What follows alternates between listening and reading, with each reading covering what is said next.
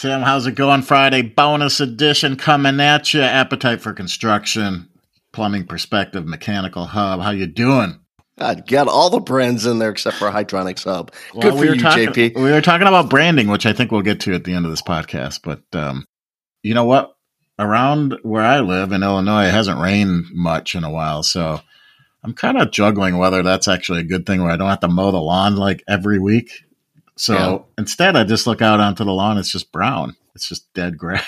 So it's funny. I was looking at we're still in Scottsdale, but I've pulled up the cameras at home to look at the grass, and it's really bad. Yeah. The gentleman that mows our grass actually sent me a text on Thursday of last week. He was like, I haven't mowed grass for 2 weeks. I may not mow this week because it's just bad looking. Would you like me to water it? And I was like, no, if everybody's grass looks bad, it's all right. So yeah, I feel for you. That's how ours looks. So a lot of stuff going on with the website. Did a hub spotlight with Justin Vader. He's Vader the Plumber on Instagram, and he's one of those Star Wars guys / plumber. They do what do you call it? The Best Car Collar Boys with Best Car Collar Boys. Yeah, the podcast. Yeah, with the Plumalorian and some other Bobby Drescher. Yeah. So that's on the site. You can read it on mechanicalhub.com. We actually had him on Instagram Live last night, which was how was that? Cool. It was good. I had never met him before. I think I've seen him at trade shows. Never really spent some time talking with him, and he was good. It's archived on Plumbing Perspectives IG. You can go look at it. But I thought it went really well. And it's always a good thing when somebody messages you after something like that. And he said he had a really good time. It was a great live. So that made me feel good that, we're doing something right there. So he's from outside Toronto, about an hour east of Toronto, I recall. Yeah, that's what he said. Mm-hmm. Any cool things you guys talked about on the IG Live? Well, he works at a nuclear facility. So, I said this, but, the only experience or knowledge I have of a nuclear facility is watching The Simpsons. So I'm not sure how accurate that is. I saw the article that you did was really cool. The contractor spotlight that's on the website. I saw that he got his start. Originally, he was an underwater welder. Yeah. Pretty cool. That's one of those ballsy jobs. Yeah. Seeing the photo of him in his outfit too. Well, he's got one of the old suits with the tank with the hose, that leads to the air above, I guess on a dock or wherever it was, but on a boat. But, it's like when you're playing with kids and you have the garden hose and you kink the hose, then you got no air supply, right? But he was saying, because Mike Prenkavich Jr., he's on there, and he was like, dude, I would never go do that. He goes, I'm claustrophobic. I can't do that. And then he went into detail about like he had to go underwater and like squeeze through this pipe. Like he could barely fit through this pipe. And, if he got stuck or if, and I'm just like, oh my God, I'm losing breath just listening to this, It kind of reminds me of, those that are in the mining industry when they go down. I'm claustrophobic myself. I couldn't do it. I could not do it.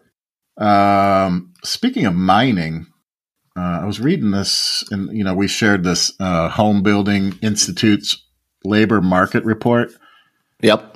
And actually mining is it's a pretty good job to get into these days. But we're also talking about construction, which is very highly sought after. There's a shortage. I think one of the infographics or one of the call outs was just the shortage of the trades. According to like builders and remodelers, I think plumbing was like 4th on the list as far as shortages. Well, just in construction in general, 300 to 400,000 current open jobs in construction. Interestingly, it's one of the highest paying jobs, trades jobs, according to this report. It says, jobs and average hourly earnings in construction have increased 5.4% since last year, approaching the $36 an hour mark. That's a pretty good living wage. And it says utilities 27, private sectors 33. So I mean, it's high up there. As I guess that's an average. Yeah. Yeah, that's an average. And I saw some of the states, our state of Illinois, New York, I think Rhode Island, California, Alaska were, I think, the 5 highest where average pay was in the plus 40. Mm-hmm. So, and I think there was like Alabama, Mississippi, Arkansas, some of the traditional South states were lower. So, yeah, $36 an hour. That's a pretty damn good amount of hourly wage. We'll keep talking about this. That's what kids want to hear is how much money are they going to make? What's in it for me kind of thing. I've told you my son, his eyes light up when he sees the dollar amounts, and we'll keep talking about this and, shouting from the mountaintops and rooftops about the trades, and it's a great living. Well, 50% of construction workers make $50,000 or more.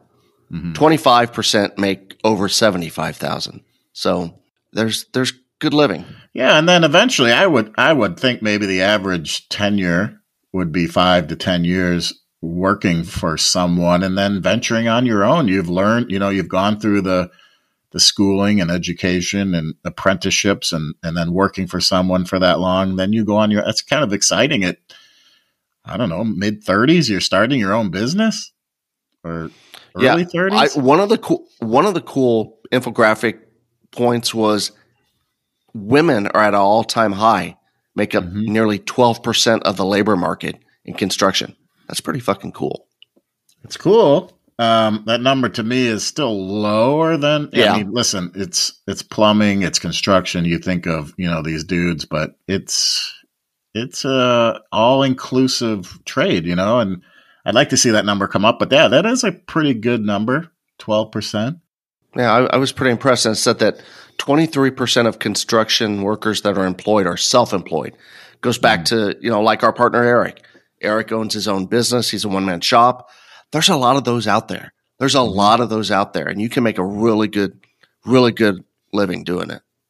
Yeah, and it's also like finding your niche, right? Like finding if it's servicing boilers, or if it's drain cleaning, or if it's it's starting with that, finding your niche, what you do best, and then over the years, I guess, diversifying into other aspects of your business. But yeah, it's an exciting thing. It's an exciting thing to think about, guys owning their own business. And I always ask the question, like, when you start your own business, are you scared or anxious about the phone ringing? And eventually it does. And then it's not always smooth sailing, but it's I gotta imagine it's pretty cool. It's pretty exciting to find out, early on what your next job is or what you're going to be doing. So, well, one of the things that in our 20 plus years in the industry, John, one of the things that I've come to appreciate are the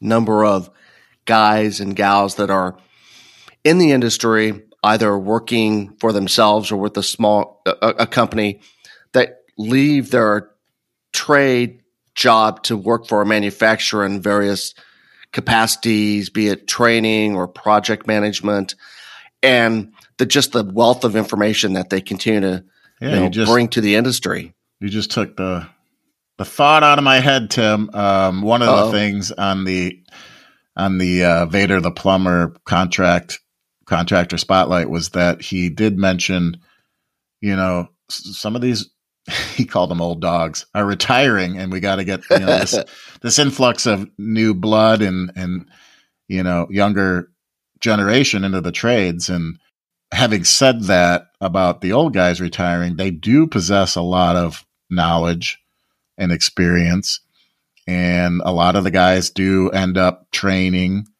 or working for a manufacturer or a consultancy or something like that. And interestingly enough, is our good friend Hot Rod Roar. He did write a little something on our website about just his experience of training and I asked him to write something about that, his experience, and then what in your experience would draw people in to sit at a training? No one wants to watch a PowerPoint.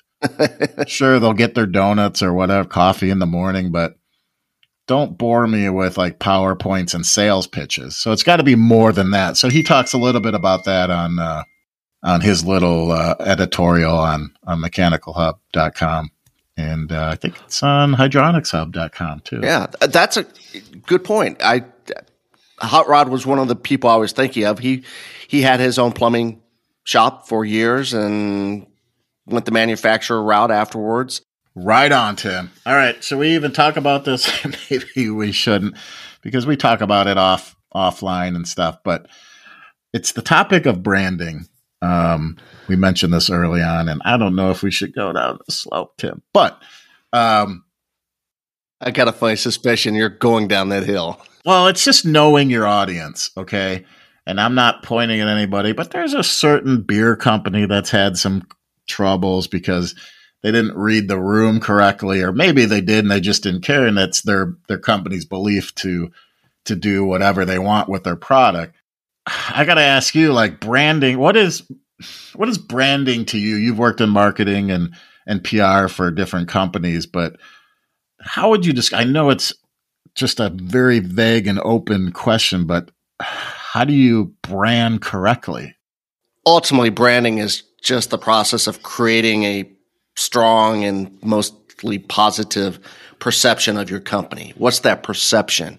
What's the perception of the products or the service that your company? That's the brand. And to create positivity around your brand, you have to know your audience. Yeah. And if your audience is a specific, has a specific look to it, and you're not going to that look, then you're not doing your brand justice. Yeah, and I feel like these days everything comes down to politics. I mean, you go online and you look at comments and it always goes back, kind of filters down into politics. Someone's ripping somebody about something, and I don't want to talk about politics, but I'm just saying that you have to read the room as far as branding. I just got an update on my phone that Ja Morant, highly skilled, talented, elite basketball player he's been suspended for 25 games at the start of next season. And because he was brandishing a gun on different live videos and on his social media. And people will say, hey, man, that's what, it's his thing if he wants to do. But again, it's the NBA branding that doesn't want a high profile guy to be doing that. So they're trying to, nip it in the bud. So there's different aspects of branding, how you want to message your company, how you want to. It's how you shape the perception of your company, your products, and your services. In a nutshell, that's what branding is. And, the NBA has done exactly that. They said, Ja Morant, you're going to sit out 25 games because you ruined our brand. You're in a car with a gun. You shouldn't have it. It's the second or third time you've done it. You're out for 25 games. I'm actually thinking that's slow. I was expecting more. Yeah, that's not the image that the NBA wants to have perceived for young kids that look up to these guys that, as Charles Barkley once said, I'm not your role model, but they are, believe it or not, role models to kids and to the brand.